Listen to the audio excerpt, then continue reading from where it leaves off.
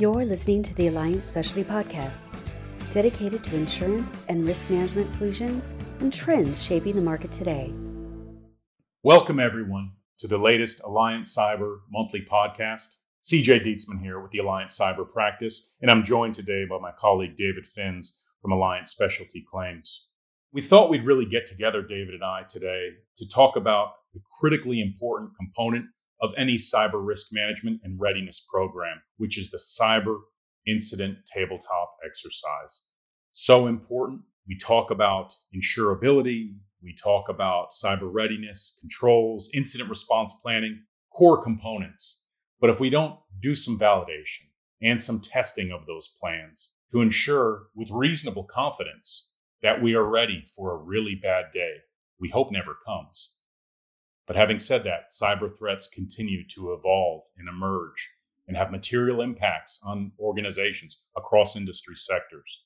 The readiness is all. It's an old saying. And the cyber incident tabletop exercise is just one core component of cyber incident readiness. We talk about preparation, detection, analysis, containment, eradication, and recovery, post-incident activity. We'll never achieve these control objectives if we don't afford the appropriate level of time and integrated effort to validate all the good planning that we've put in place. And it never ceases to amaze me with the integrated approach that Alliant takes. And recently we've delivered some of these together, David, leveraging the best of Alliant Cyber from a brokerage standpoint, from a security and risk consulting standpoint, from a claims standpoint. Also ensuring that our clients bring forward active participation from their risk management function, from IT, from other aspects of leadership, from the relevant third parties, legal, law enforcement, so on and so forth. When we take that truly integrated approach, the outcomes are usually quite impactful, extremely useful for our clients.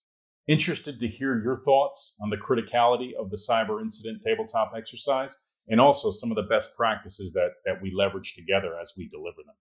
Yeah, absolutely, CJ. So, one of the challenges with cyber, of course, is that unlike, some other product lines, right, the buyer of the insurance doesn't necessarily have line of sight into all of the areas of managing risk, right? The obvious is that you want IT involved, but as you mentioned, legal, finance, PR, across the organization, you need buy-in because those stakeholders are going to be involved in decisions around the execution of the incident response. And so it's important to have their perspective in the room when you're going through the exercise. Additionally, this is a good time to do a gut check and think about who you want to have as your external vendors when you have an event, and to make sure that those vendors are available to you through the insurer's panel, because every insurer has a panel of approved providers. If you want to use somebody who's not on the panel, then now's the time to have the conversation with your broker and have them speak to underwriting about having that service provider added to the policy by endorsement. You don't want to be having that conversation while the claim is playing out in real time. Fantastic points. David, when I think about cyber incident response, and let's talk about sort of the key phases, the key aspects, certainly the preparation, developing a plan and approach, making sure we've got all the right foundational elements, up to and including the exercises and the testing and the validation that we perform in a cyber incident tabletop exercise. But there's more than that. Can we detect potential nefarious activity in the environment? Do we have the right mechanisms, expertise, and logic built into our system, for that matter, to do meaningful analysis? Let's not understate the potential complexities associated with those aspects of responding to potential cyber incident when you're under attack, when you've got malicious actors in the environment. After the technology storm in a cyber incident comes the legal storm. That's been my experience. So if we don't get those technical steps right in the first 48, 72 hours, we might be setting ourselves up for really tough circumstances and some unwanted pain, agony, and suffering, candidly, on the tail end of the response.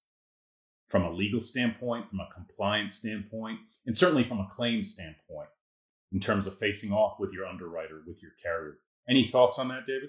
Two things come to mind as I'm hearing your comments on this, right? The first is communication is something that is difficult to maintain when you have a threat actor in the network. And one of the things that came out in the exercise we recently did was the idea that an organization needs to consider how their senior management is going to stay in touch with each other if their network is compromised and they can't use email, right?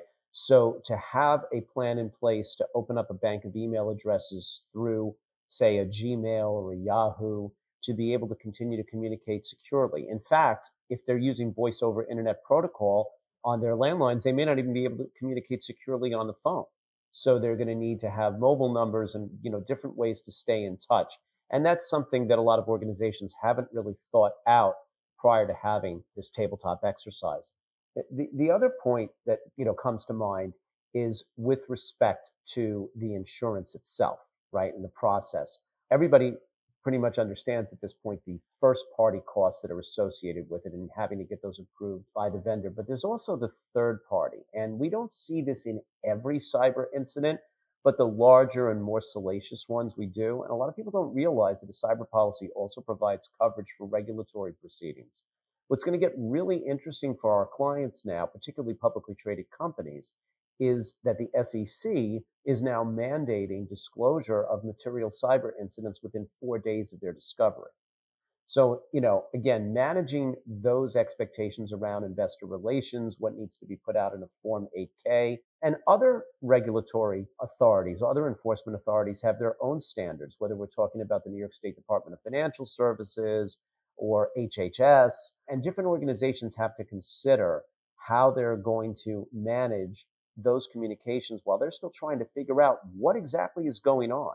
And they have to thread the needle very carefully and stay in compliance with those regulatory requirements, not get in trouble with their regulators, but at the same time, not cause panic or put out statements that they later have to walk back when they find out that additional facts develop that suggest that what they said initially might not have been 100% accurate. David, a few things you said there I think are so incredibly important. If the cyber incident tabletop exercise is going to have the desired depth, weight, and impact on the organization and truly improve posture, it certainly has to go beyond the scope of just technical response.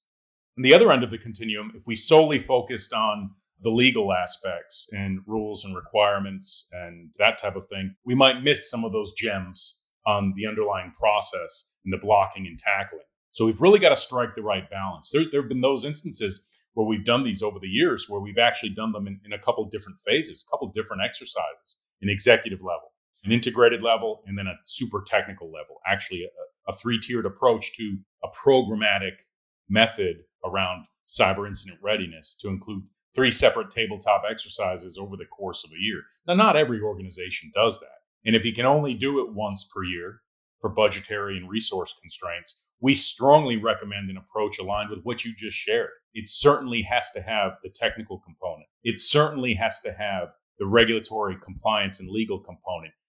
But we'd be missing out significantly if we didn't pull in communications, HR, resourcing, risk management, the cyber insurance and claims aspect. As I think about the exercises you and I have done together recently, David, some of the things that I think were difference makers, just tactically in the execution of the exercise. One, we took a truly collaborative approach. We set some ground rules around open and free-form discussion, even, encouraging that spirit of intellectual debate, fighting the problem together with our clients, not each other. That approach ruled the day, an extremely, dare I say, collegiate, collaborative approach. And I think we've had success in fostering that. 2, coming out of the exercise and setting expectations with the client that we are going to find, what I kind of call the rats and mice, the pieces parts. We took a parking lot approach, if you will, for those items that were extremely tactical in nature and just required some minor follow-up, and in some cases, specific actions to sort of clean up the approach. But then we also had broader, dare I say, more programmatic, strategic observations and recommendations. And I think together, as we look across the various disciplines, that truly integrated approach, and then also looking bottom up, hey, we've got some soft spots, we've got some missing pieces in our integrated approach. But then also we've got broader programmatic or control level, process level issues, in some cases, blind spots that we've got to address. So it's that bottom up and top down approach, truly integrated, consultative, collaborative. That to me is the essence of a successful cyber incident tabletop exercise like the one you and I had recently. Absolutely. And the client should not feel in any way self-conscious when we discover some of those blind spots, right? Because that's exactly why we're doing the exercise. It's wonderful if, everybody knows the drill and there's, no action items that need to be taken afterwards, but, that's not realistic, right? But the purpose of doing this is to identify those potential snags so that they can be addressed and remediated up front so that we don't have issues later on, whether we're dealing with, like I said, establishing out of band communication, or considering that legal wants to use, this particular law firm and nobody's ever discussed that with risk management and they haven't been added onto the policy, right? Let's identify those obstacles and overcome them in advance so that the process, which is never smooth. I mean, nobody wants to go through an incident like this, but at least we've anticipated as much as we can up front so there's fewer challenges later on. Well said, David. Something else comes to mind that I think is super important, and you and I are getting ready to deliver another one of these shortly, and putting together the plan for that and talking to the client. I think there's a bit of ransomware exhaustion, and maybe I'm going on a bit of a limb here, but hear me out, David. I'm keen to hear your response to this. We've been dealing with ransomware acutely for quite some time. Malware more broadly for years, for decades. If I think about just the past 5 years, and certainly the threat actor activity, the ransomware activity, but then from a preparedness standpoint, the incident response planning, the playbooks, the insurance carrier focus on ransomware threats, ransomware supplementals. Then I think about the tabletops we've done, including some we've done together recently. Ransomware focus. No doubt, ransomware is not going away. It is a pervasive threat. We need to ensure that we're ready for it. But I also strongly encourage clients to take a bit of a rotational approach. Let's not make this year's cyber incident tabletop exercise the same as last year, which, by the way, was the same as 2019 and before. I guess the point being that, cyber threat actors will continue to pivot and evolve in terms of what vectors they're exploiting, the methods, tools, and techniques they're using. Yes, we need readiness for ransomware, but we need to ensure that we don't have blind spots for other threat scenarios. What's your thoughts on that? No, that's absolutely right. Look, ransomware isn't going away, but it is simply the latest wave, and the previous waves haven't, gone away either. Companies still suffer data breaches. Companies still have denial of service attacks, right? I mean, companies still get phished. And so the reality is that each successive wave doesn't replace the previous ones. It's just they continue to have a ripple effect. And so changing the fact patterns, not losing sight of the fact that other threat vectors are still out there, is critical. And so we absolutely need to make sure that clients are aware that in this risk landscape, right, it's not ransomware instead of what you dealt with 5 years ago, it's in addition to. And so we need to make sure that the scenarios we put them through reflect that reality. Absolutely. We'd be remiss if we didn't spend a moment saying that, the cyber incident exercise itself, super important what happens in that room, or if we do it remotely, that we've got some dynamic interaction, some free and open exchange of ideas and perspectives. Now, having said that, what happens next is more important than the exercise itself. So wanted to hear your perspective as we deliver these reports for our clients, these post-exercise debriefs, ensuring and enabling the client to take that feedback and put it into action.